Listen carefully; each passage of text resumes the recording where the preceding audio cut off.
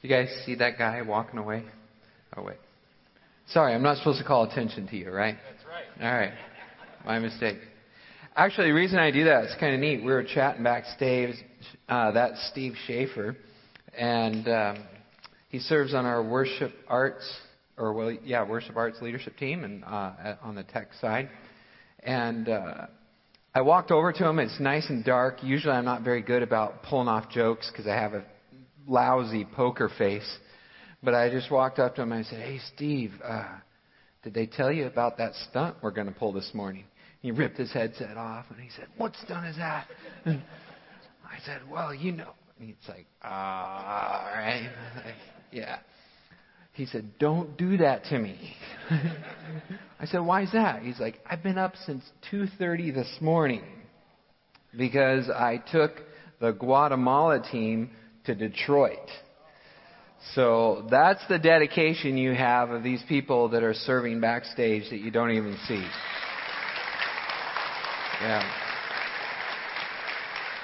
Yeah, 2:30. Okay, you have an excuse.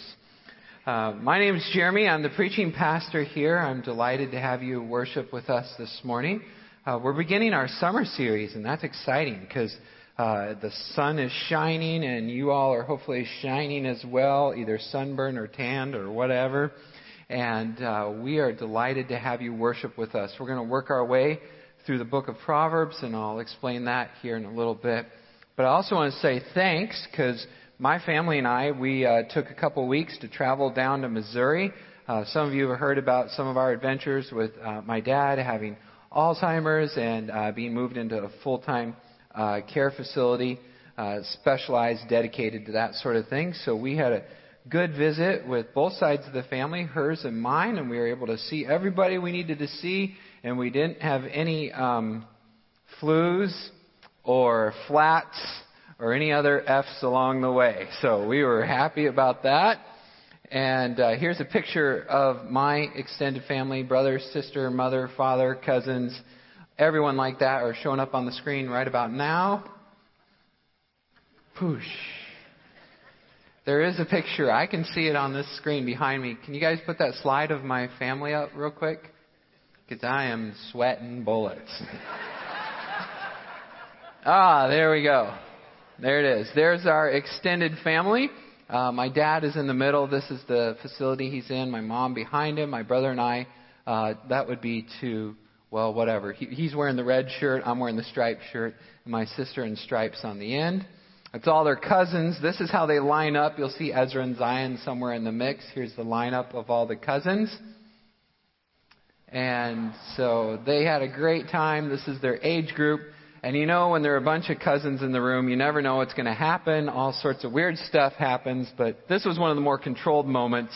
A bit of competitive arm wrestling and other adventures like that. So we had a good time, and everyone did really well. So thank you for your support for us and our family as we traveled along, visited our family, and walked that journey with my dad. He's doing well. Many people are saying, "Oh, how's he doing?" Well, he's doing as well as he can, right? I mean, he has a disease. It's debilitating. His health is declining.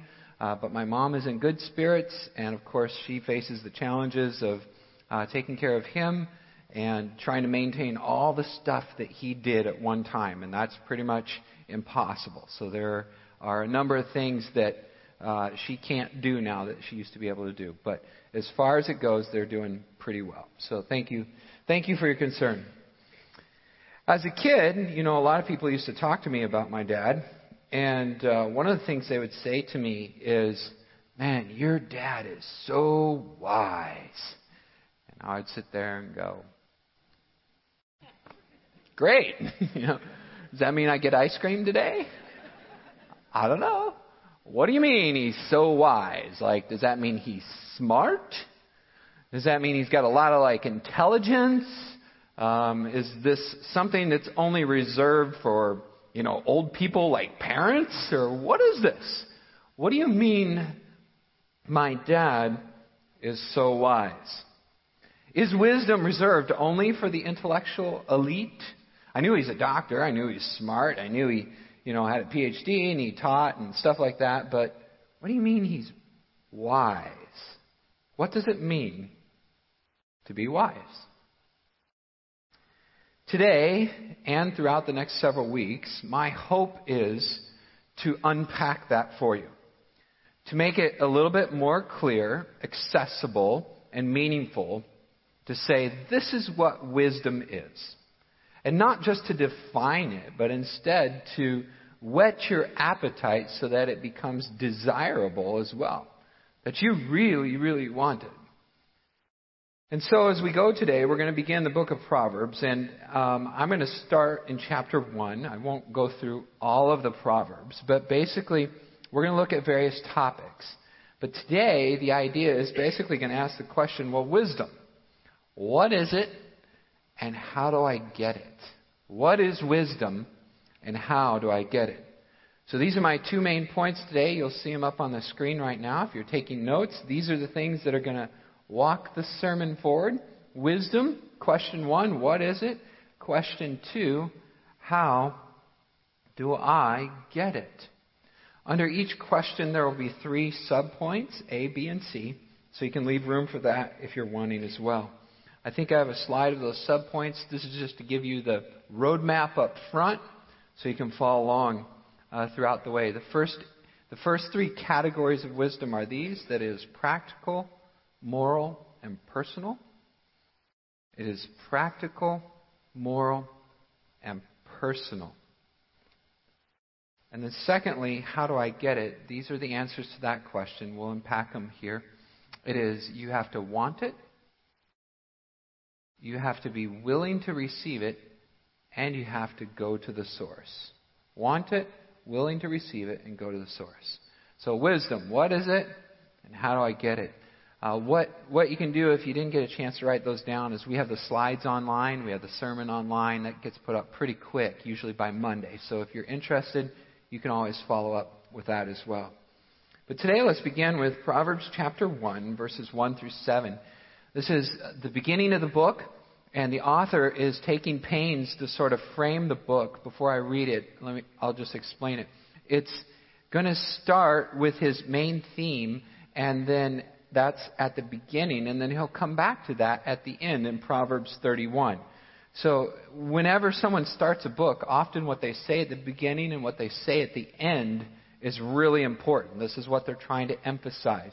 So you want to pay particular attention to this at the start. It's what literary device called an inclusio, because it shows up at the beginning and then back at the end, and everything else is sort of framed or hemmed in between those 2 brackets. So beginning in Proverbs chapter 1, verse 1, it says this: These are the Proverbs of Solomon, son of David, king of Israel.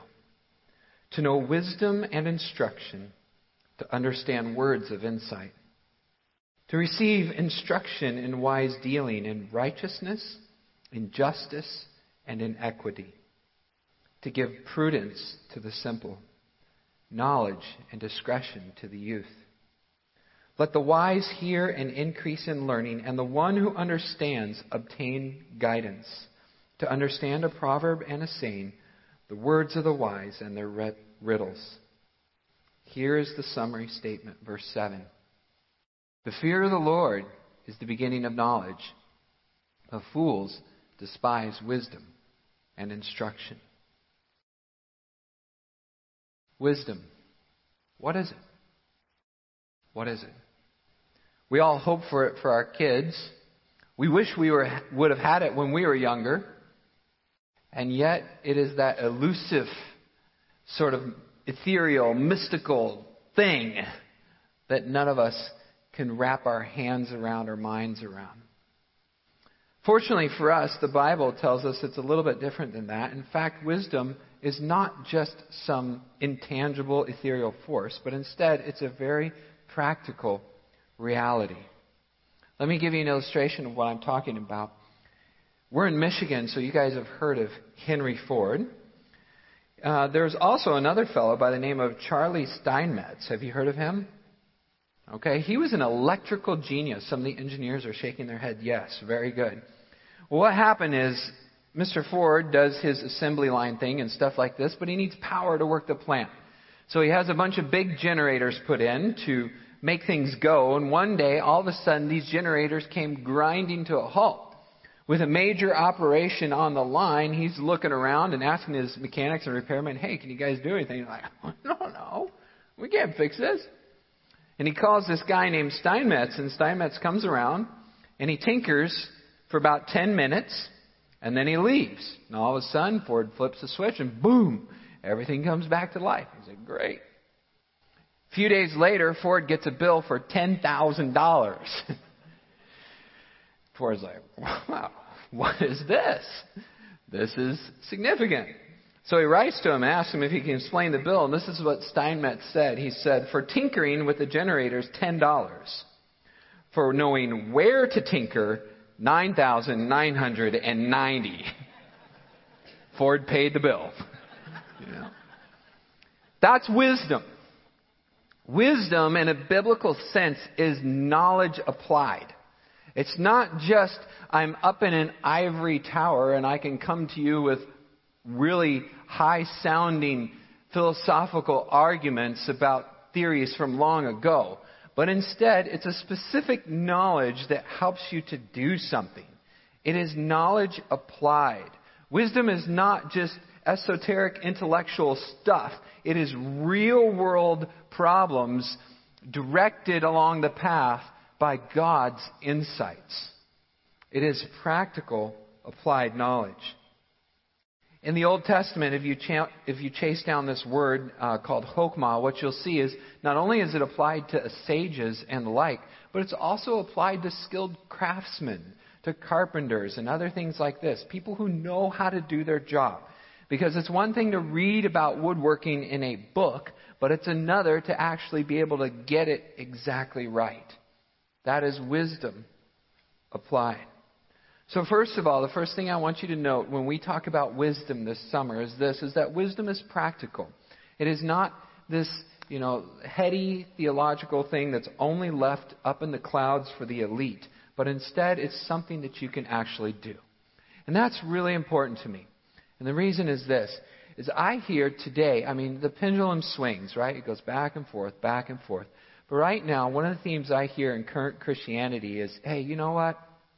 Theology, smology, whatever. Let's all just love Jesus, get along, and be on the same page, and show me what to do or how to live my life. I don't care about wisdom. I won't want head knowledge. I just want to know what to do. But really, that's antithetical to what the Bible teaches. The Bible says, it's not that you just go out and figure it out. But there's actually some instructions that you follow along beforehand that can help you and guide you in knowing what to do. This is not just random information for the head knowledge. Wisdom is real stuff that can help you in real life, in relationships, in work, in finances, in your home, everywhere. Wisdom applies. It covers the whole gamut of the human experience. So don't isolate this or fluff it off or throw it away and say, no, that's just for, that's head knowledge. That doesn't apply to me. No. Wisdom is real, and it applies to every single person. It is based on truth and instruction found in God's Word, and it is meaningful and applicable to your everyday life. That is wisdom. Wisdom is knowledge applied. So first of all, what is it? It is practical. Second of all, what is it? It is moral. It is moral. Wisdom is defined as the art of justice, of playing fair, and doing right. The art of justice, of playing fair, and doing right. Right? It sounds totally zen, doesn't it? That's kind of cool. The art of justice. Here it comes. Ready? It's been a few weeks. Star Wars. It almost sounds like the great Jedi Masters of Obi-Wan or Yoda, right? They're instructing you in the light side of the Force of wisdom and knowledge and justice and equity and all these moral categories that should guide a genuine person. That is, in a sense, what wisdom is. Not only is it practical, but it's also intangible. It's moral as well. Proverbs 1:3, which we just read, says this: to receive instruction in wise dealing, in what? What is wise dealing? righteousness, justice, and equity. That is wisdom. A true judge is just, is equitable, is righteous. Wisdom is moral. It is ethereal. It is something beyond the tangible as well.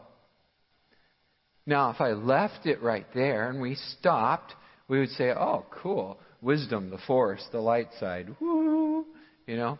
And that would leave us in the realm of Star Wars or Eastern mysticism or meditation or whatever else.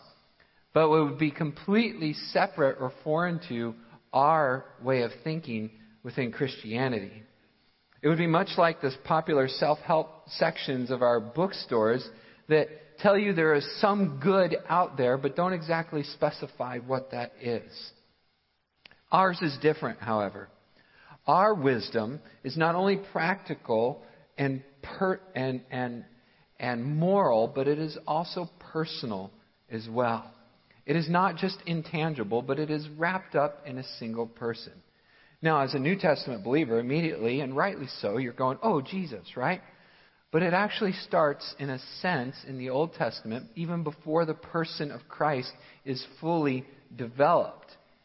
Thus, in Proverbs 3:19, this is how we begin to learn. This is how the sage who's never heard of Jesus, who Jesus has not come yet, this is how the sage thinks of wisdom. He says, the Lord, by His wisdom, founded the earth. By His wisdom, founded the earth, and by understanding He established the heavens. Job, another form of wisdom literature, chapter 12, verse 13, says it like this: with God are wisdom and might. He has counsel and understanding. In other words, not only is wisdom a practical skill, not only is it a moral value, but it's also an attribute of God. It is part of His person, His essence, His being, and His makeup. He is this thing. God is all wise. God is all knowing. God is.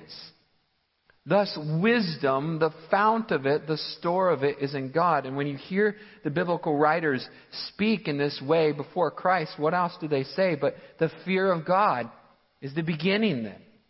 Because you start with God. They can't say Jesus is wisdom yet. He hasn't come yet. But what they say is the fear of God is the beginning of wisdom. In other words, what happens is this. God creates the world. And we know from Scripture that He makes us in His image. But He also, as He creates, as any creator would, makes things in conformity with Himself, according to His design, according to His plan, and according to His structure. Thus, when He makes the world, woven throughout its principles is the concept of wisdom. In that sense, there was the great scientific thinker named Isaac Newton who said, when I do science, I just think God's thoughts after Him. Because within natural creation, we see the revelation of God. We see specifically His wisdom woven throughout. Thus, when you want to live in sync with the universe, that sounds Eastern, but that's actually biblical in this way. You begin not with some mystical force, but with a personal creator who took His attribute and based His project on that design. So that He Himself is woven throughout it. So that when you line up with Him, thus you are lined up with the principles that He put into play throughout the world. Thus, when you follow these principles, things generally go better for you. Because God designed the system to work in this way. This is another reason for you to study theology. Some people say, hey, theology is not practical, it's just whatever. No. The more you understand about God, the more you know how He works, the better you understand His creation and everything else, and therefore you can fit in line with that and set up your life accordingly. As you know Him, so too may you align with Him, and thus your life will function in sync or in harmony with His universe. This is the personal aspect of wisdom. It is practical. It is knowledge applied. It is moral. It is just and righteous. And it is personal. It is based on God Himself, His attributes woven throughout our world. Wisdom is practical, it is moral, and it is personal. This is wisdom. Well then, how do I get it? How do I get it? There was a young man once who came to the great Stoic philosopher Socrates, and he said to him, "Hey, Socrates, I am interested in wisdom. Can you teach me?" And Socrates said, "Come with me." And so they went down to a river, and Socrates took the young man up to about chest height, plunged him in, and pulled him out. And Socrates said to him, "What would you like?" The young man said, "Wisdom." Socrates said, "Okay." And he plunged him in and held him down a little bit longer. He pulled him out. He said, "Okay, young man, what would you like?" And the fellow said, "Knowledge, Socrates." Socrates said, "Okay." And he plunged him in, and he held him down, and he held him down, and he held him down. And then he pulled him up, gasping for breath, and said, "What would you like?" And the guy's like, "To breathe, air, give me air." And Socrates said, "Good. When you want wisdom and knowledge as bad as you want air, come back to me." In order to get wisdom, you have to want it. Desperately, deeply to desire it. The Proverbs say it like this in chapter 16. It says, "How much better to get wisdom than gold? Way better to choose understanding than silver." In fact, wisdom, Proverbs tells us, is supreme. Therefore, get wisdom above all else, though it costs you everything that you have. Get wisdom. It is like air. It is like the breath that you breathe. He who gets wisdom loves his own soul. He who cherishes understanding prospers. To get wisdom, you've got to want it. You really do. In our culture today, I'm not sure that that's a real value. What do you want? Money. I can buy wisdom. I can pay somebody else to do it for me. What do you want? Sex appeal. What do you want? Flashy, big, better. What do you want? Power, influence, recognition. What do you want? Popularity. What do you want? Wisdom? Do you really want wisdom? Would you give up all that other stuff to get it? How bad do you want wisdom? Would you sell everything to get wisdom? That's how bad Solomon wants it.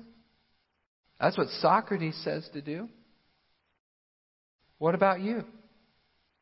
How bad do you want wisdom? This book, Proverbs, it's essentially a dunking. The sage is going to take you down to the river and hold you under until you are gasping for breath. And when you finally realize what it is you really want, he's going to pull you up and say, "Okay, now, which way? Now that I've shown you the path that lies before me, you tell me which way are you going to go. You can choose the way of destruction, that is the fool, or the way of life, that is the way of the wise." Here's a sign. This is what he's saying. Through all these contrast and parallel statements, he'll say, hey, the wise does this, but the fool does this. the so-and-so does this, but the so-and-so does this. And they're in a very dramatic and contrastative and antithetical sort of way. It says, which way will you choose? I am laying this right before you. Figure it out. Would you like to go the way of the wise? Things will go well. You'll be in harmony with creation. You'll be in sync with God and His attributes, and things will come together. Would you like to go the way of the fool? Good luck. You're going to die. Here's the story of Proverbs. The sage has come to his son, and he's thrown down the gauntlet. Wait a minute. What's a gauntlet? I use that saying all the time, and I wrote that into my sermon this week, and I was like, what? Wait a minute. Hold on. What's a gauntlet? Does anybody know what a gauntlet is? Okay, I see it, like 3 hands. That's good. A gauntlet, when I looked it up online, was this. It's basically like, originally it was a French word for a steel glove that the knights would wear going into battle so their hands wouldn't get chopped off. Well, what they do before they challenge someone is they would take this glove off, they'd walk up to them and throw it at their feet.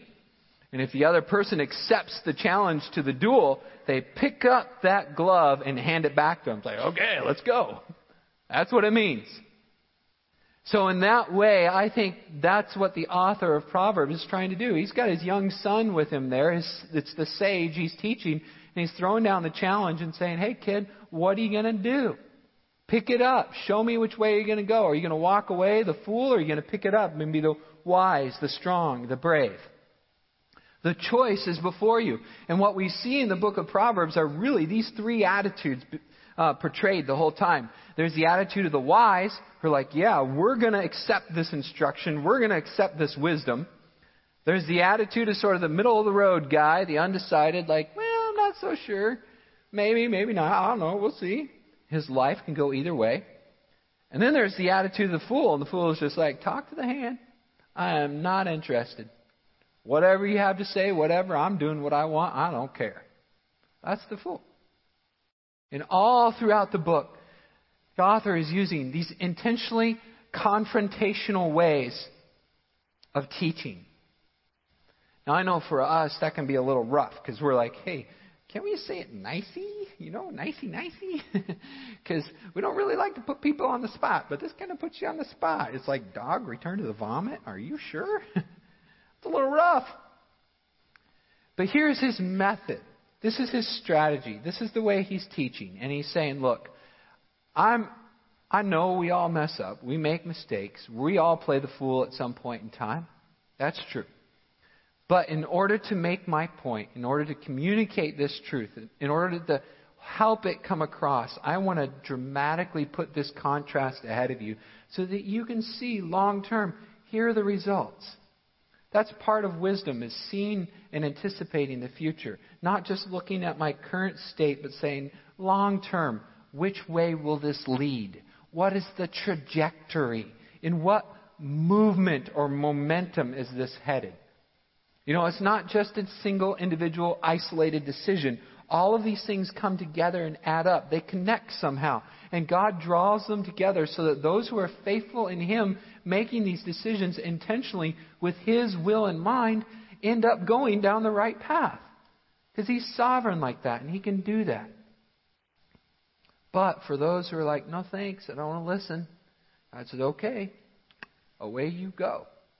Down your path. See you later.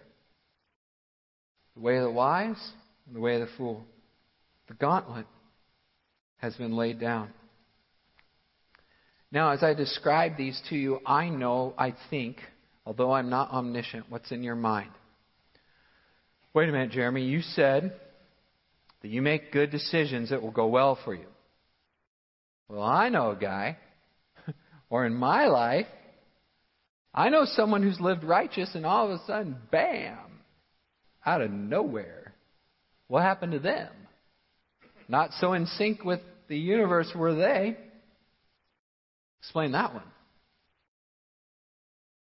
Book of Job. There is other wisdom literature. Proverbs is not the only one. If it were, God could have stopped Revelation right there. But there are multiple bodies of wisdom literature put together so that Proverbs, what it does is it gives you the general rule. It gives you the idea, the principle. This is the normative pattern of things, but it's not a 100% guarantee. It's not a promise. There are exceptions, and the book of Job and the book of Ecclesiastes wrestle with that fact. What happens when someone does well and things don't go well for them? Explain that one. Ask Job. He can help. But for us, this summer, what we will do is we'll go through the book of Proverbs. So we will look at the principles, the general ideas. There are always exceptions, but this is the normative pattern of things. Base your life on this, and most likely you will do well, but you don't have to worry, because in the end, God is just and He'll take care of it. There's your summary. So, wisdom. How do I get it? Well, first of all, you have to want it. You have to really want it bad. And secondly, you have to be willing to receive it.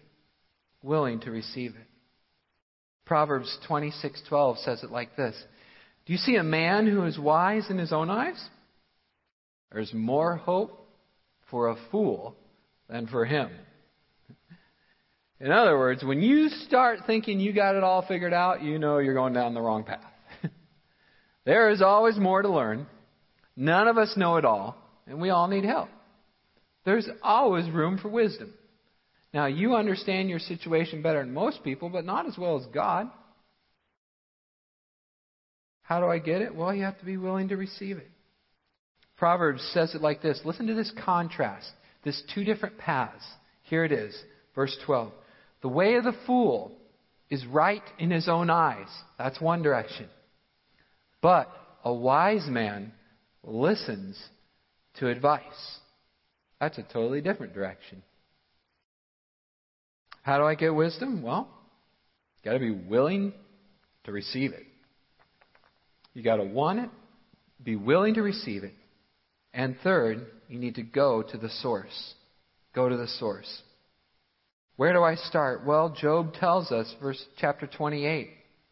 Job says this. He says, from where then does wisdom come? And where is the hiding place of understanding? God understands the way to it, and He knows its place. Because God has established, as I tried to articulate earlier, the divine order of things, He is the starting place for wisdom and knowledge. In other words, Henry Ford knows, in order to make the system work, I should probably go to the guy who designed it. I've got all these, other people who work for me, and they charge a cheaper rate. But if I really want to get at the best knowledge, the most intimate knowledge, the person who knows this better than anything else, I should go to the original engineer, the system designer himself, Mr. Steinmetz. If I go to him, he can figure it out. When everybody else is befuddled as to what in the world is going on because they've changed the oils and rotated the belts and whatever, this guy knows what's really going on inside. So too with God and wisdom. There are other teachers out there, and they're good, and they can be helpful, and they give you input and good advice. But where is the best place to go? To God Himself. Go to the text. Go to the Holy Spirit. Go to Scripture. Listen, understand, want, be willing to, and start there. That's where you find it. He knows it better than anyone else because He designed it. Go to the source. Well, provide an example of that. Here's my final illustration for you. 1 Kings chapter 3, verses 5 and following. This is that famous story of Solomon, one of Israel's greatest kings, who, not the greatest, who would be David or Jesus, but one of the greatest, who had the biggest kingdom, the most wealth, the most recognition. What did he do? This guy who was so successful. Well, what you will see is, through those points we outlined earlier, he did exactly that. He wanted wisdom. He desired it.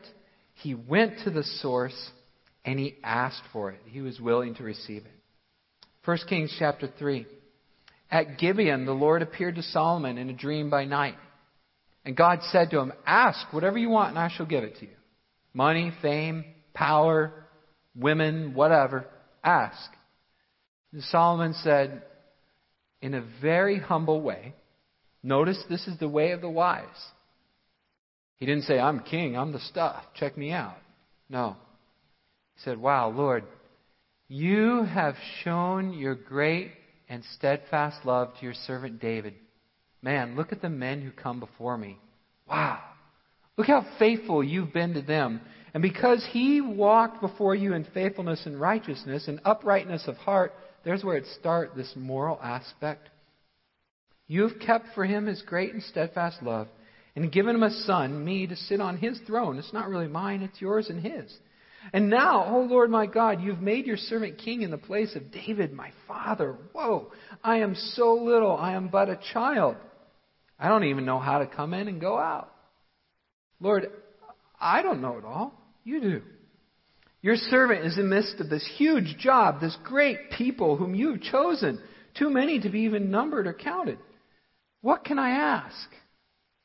The only thing I want more than anything else is this. Give your servant an understanding mind to govern your people so that I may discern between good and evil. For who is able to govern this people? And it pleased the Lord that Solomon asked this. If you read through this text and other translations, one of the neat things is we expect Solomon to say, give me wisdom, right? Because we know that story. Give me wisdom. But he didn't say that. This text actually translates it an understanding mind, but if you follow it up in the New American Standard Bible and some others that are even more literal, it says a listening heart. What Solomon asked for here was a tender heart. To be able to hear God and remain humble so that he could know and discern and understand. Because the fear of the Lord is the beginning of wisdom, not knowledge or anything else, but instead a humble and contrite heart.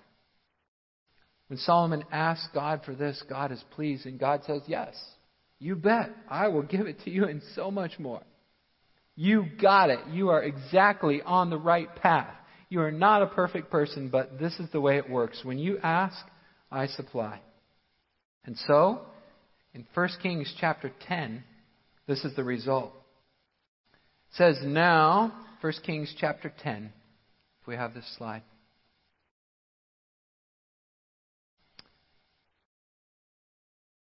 It says this, now, when the queen of Sheba heard of the fame of Solomon concerning the name of the Lord, she came to test him with hard questions.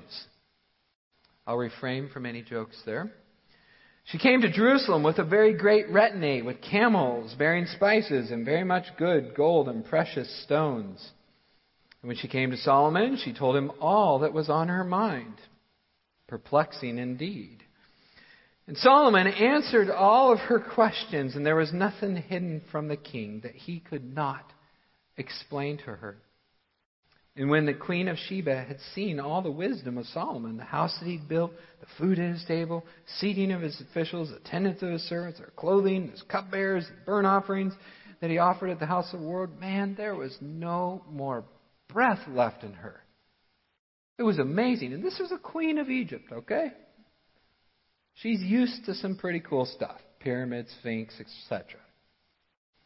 And she said to the king, the report was true that I heard in my own land of your words and wisdom. But I didn't even believe the reports until I came on my own and my eyes had seen it. And behold, not even the half of it was told to me. Your wisdom and prosperity surpasses the report that I heard. Happy are your men, happy are your servants. Look how it blesses the people around the wise. It spills over so that they continually stand before you and hear wisdom. Here's the result. Look at this. This is particularly important. This should be the end goal of all things. Verse 9. Blessed be the Lord your God, who has delighted in you and set you on the throne of Israel.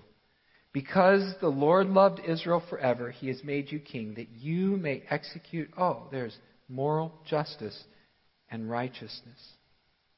As a result of the wisdom that God has graciously given Solomon, people praise God.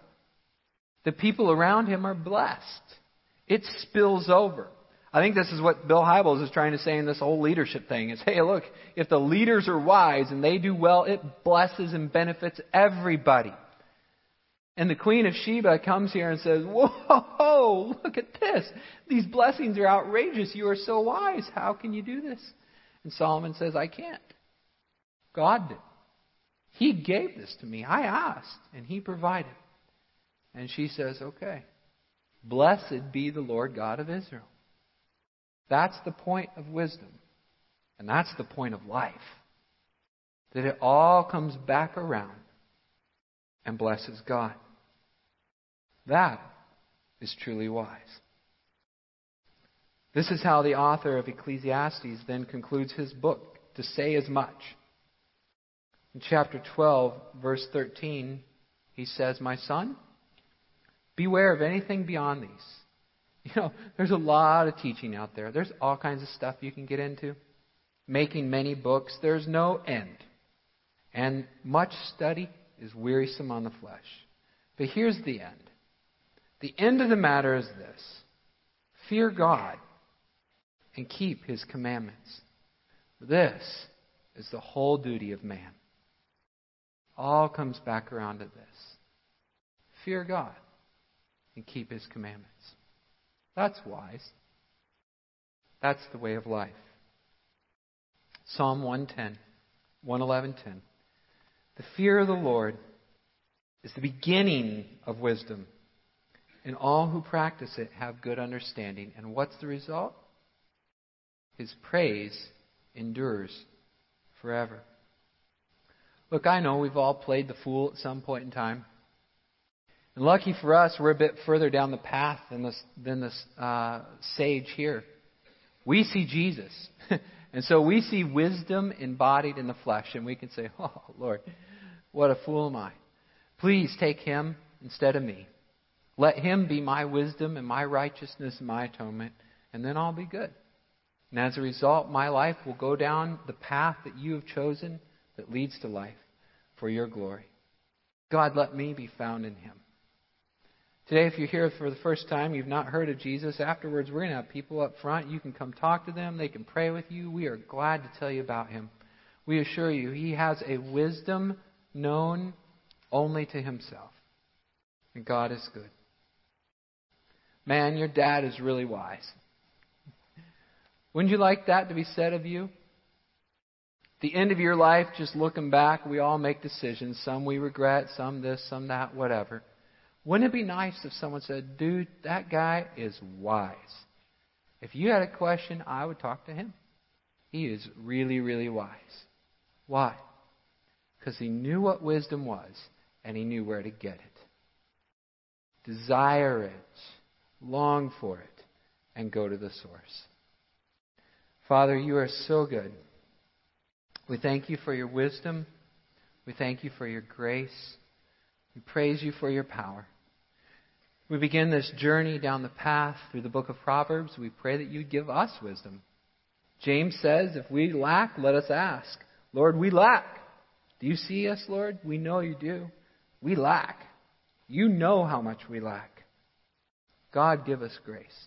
Give our church grace. Give our community grace. Give our leaders grace. Give our parents grace. Give our marriages grace. Lord, give us in every area of our life Your wisdom. And then, Lord, help us not to ignore it and walk down the path of the fool, but instead to be willing to listen, to humble our hearts and follow Your ways. For this we ask and we trust Your reply. In Jesus' name, amen.